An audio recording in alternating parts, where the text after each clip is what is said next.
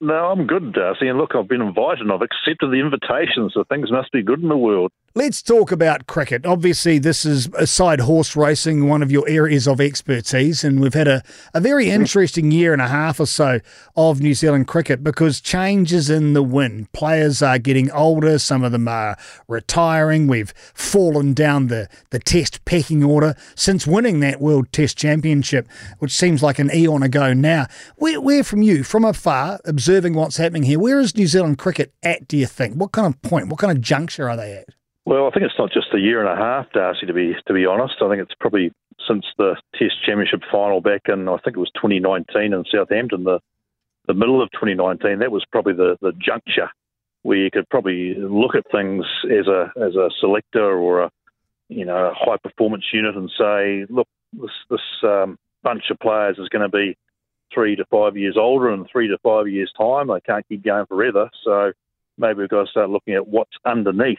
And I think what we're seeing now through some of the comments by various people, and I know Gavin Larson has moved aside, we're seeing a bit of a reaction really to something that's been brewing for, as I say, probably 3 years. Our performances in white ball as well as red ball cricket have decreased in terms of quality. The turnover of players has increased also, where a wider variety of players have been used, particularly for the white ball game, but very few of them have performed at the necessary levels. So we've got a problem now, Darcy, where we have got an ageing Test side who are still performing okay. That Test match win at the Basin probably papered over a few cracks, if we're going to be perfectly honest with ourselves. But we've got to look at this World Cup coming up in India at the end of this year and then onwards, the next 4-year World Cup cycle, I guess, in terms of 50-over cricket and make some plans around it. So why do you think we failed to acknowledge that in the near future we were going to be bereft of some senior players? Did you think we did and we worked through that, or we got our equations wrong? How do we end up in this parlance state? Well, I think it's hard for the high performance centre and the guys in charge and involved on a day-to-day basis there to offload any responsibility in this regard. Before I came on here tonight, I actually looked back at that New Zealand A team that went to India pre-Christmas in 2022, Darcy.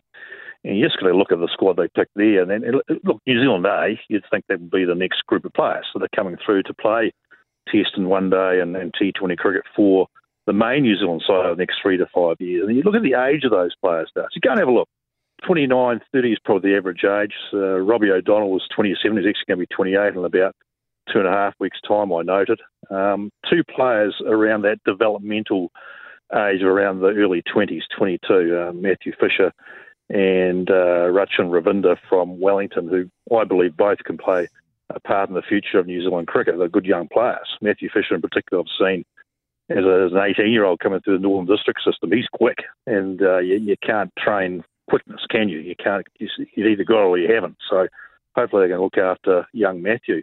But the next group, so you're talking about the current group of, say, 15 to 20 players who are probably contracted. Then you've got the next group of, say, 10 to 12 who are over in India, part of New Zealand A. So you've got this whole group now, about 25 to 30 players who are our best cricketers, who the next 2 or 3 years are probably going to be past their best, if not some of them already are. So you've got to look from a high-performance perspective and say something's been overlooked.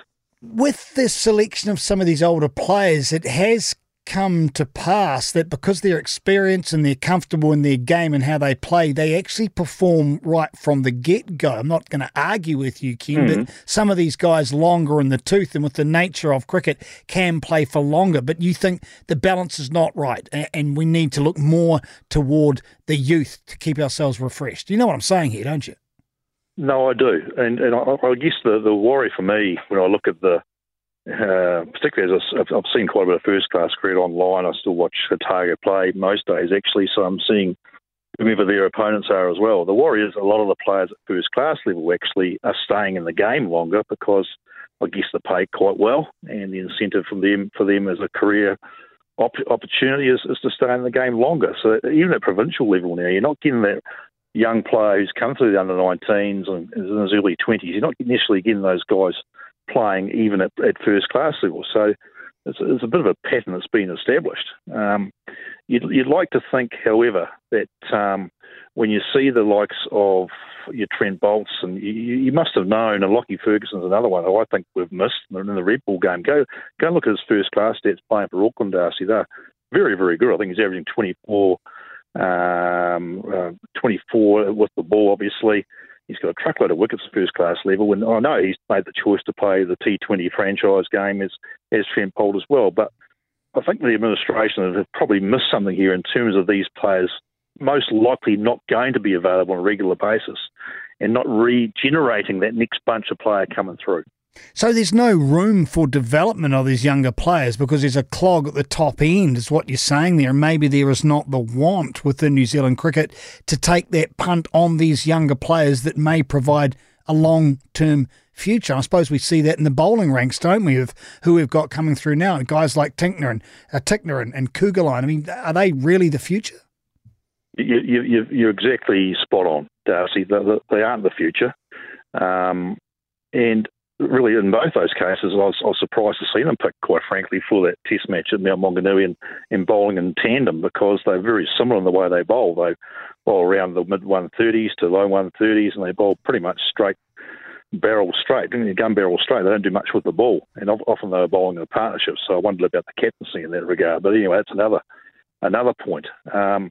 But you're right, bowling-wise, compared to the batting aspect of things, bowling reserves and stocks are probably more concerned because your next group down are of that age, around the 30s. Your Jacob Duffy, I think, he's nearly going to be 29, and he's also been on the immediate periphery of the New Zealand squads. And there's a number of players like him. That's why you look at a guy like Matthew Fisher. We've got to maybe look to him being a New Zealand player in the next 3 to 4 years. A guy like Zach Gibson, who's played a bit for Northern Districts. I think he's out injured at the moment, but he was a young fellow coming through Northern Districts 5 years ago who was earmarked as a potential New Zealand player. So what's happened to the development of Zach Gibson over the last 3 to 5 years? He doesn't get a chance at provincial level even. So I think there's a multitude of issues here, but all of them have to be managed at the top. And whatever the process is and the policies are in terms of giving younger players a go at provincial level, that still has to be managed and governed at the top. What about in the Black Caps case? And Ken Rutherford joins the program. I've often talked of a CEO very effective for a short amount of time, and then they've got to move on and let the new blood come through. So I apply that to Gary Stead, who's had a fantastic career record as a coach, but maybe he's losing his sting, if you will. And now that we've got Gavin Larson, is it time for a change at the top in that aspect? Well, that'll certainly be discussed at the top echelon of New Zealand cricket, with David White, the CEO, Martin Sneddon, the chairman, and they have a high performance committee, I understand, as well, who will look at that. And those roles should be reviewed on a very regular basis, success or failure. I think we can all see that since 2019, the last 3 years, things haven't been going that well through the three versions of the game. Gavin Larson, 7.5 years is a long time in that job. Gavin's role, I believe, was more of an administrative one where he wasn't really making calls on players. He was more telling players were in or out, quite frankly. So I don't really know how influential Gavin was in that role. But certainly in terms of the wider picture, in terms of the coaching, etc., we do look stale. We do look, not just personality-wise, but the way we're playing just looks stale. Everything just seems very familiar, very same. I thought the side we picked for that second test against England was a very negative side. I know we won the test match, but we just overloaded with batsmen. We didn't have any balance with a spin bowler. Who is our next spin bowler? Ajaz Patel did very well 2 or 3 years ago in a series, and he's hardly mentioned these days. Ishadi did very well in Test cricket before Christmas 2022. Where's he? Can he not perform a role for New Zealand the 5-day game going forward? So there's all these things around structure, around balance, around a bit of staleness, which I think probably are relevant questions to ask the guys at the top.